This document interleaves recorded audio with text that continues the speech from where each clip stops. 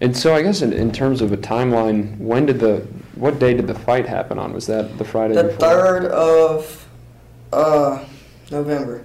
Okay.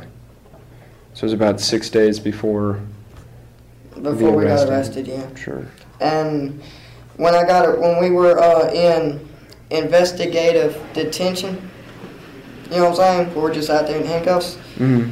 I was high on meth then. So the statement I said then, I believe don't count. And then the other statement where I supposedly did a confession, wasn't no confession. I realized then, me and her both here, I don't know, meth took over.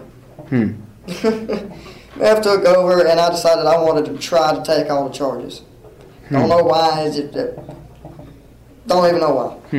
The meth, man. And what did you tell police at that time? I guess in terms of a confession, did you talk specifically? I told them that I killed him, that I dismembered him, and all that. That she had nothing to do with it. She was just sitting there watching, which was a lie. I also told him that it was a Winchester knife that was used to stab him, which was also a lie. Is that another name for a dragon knife?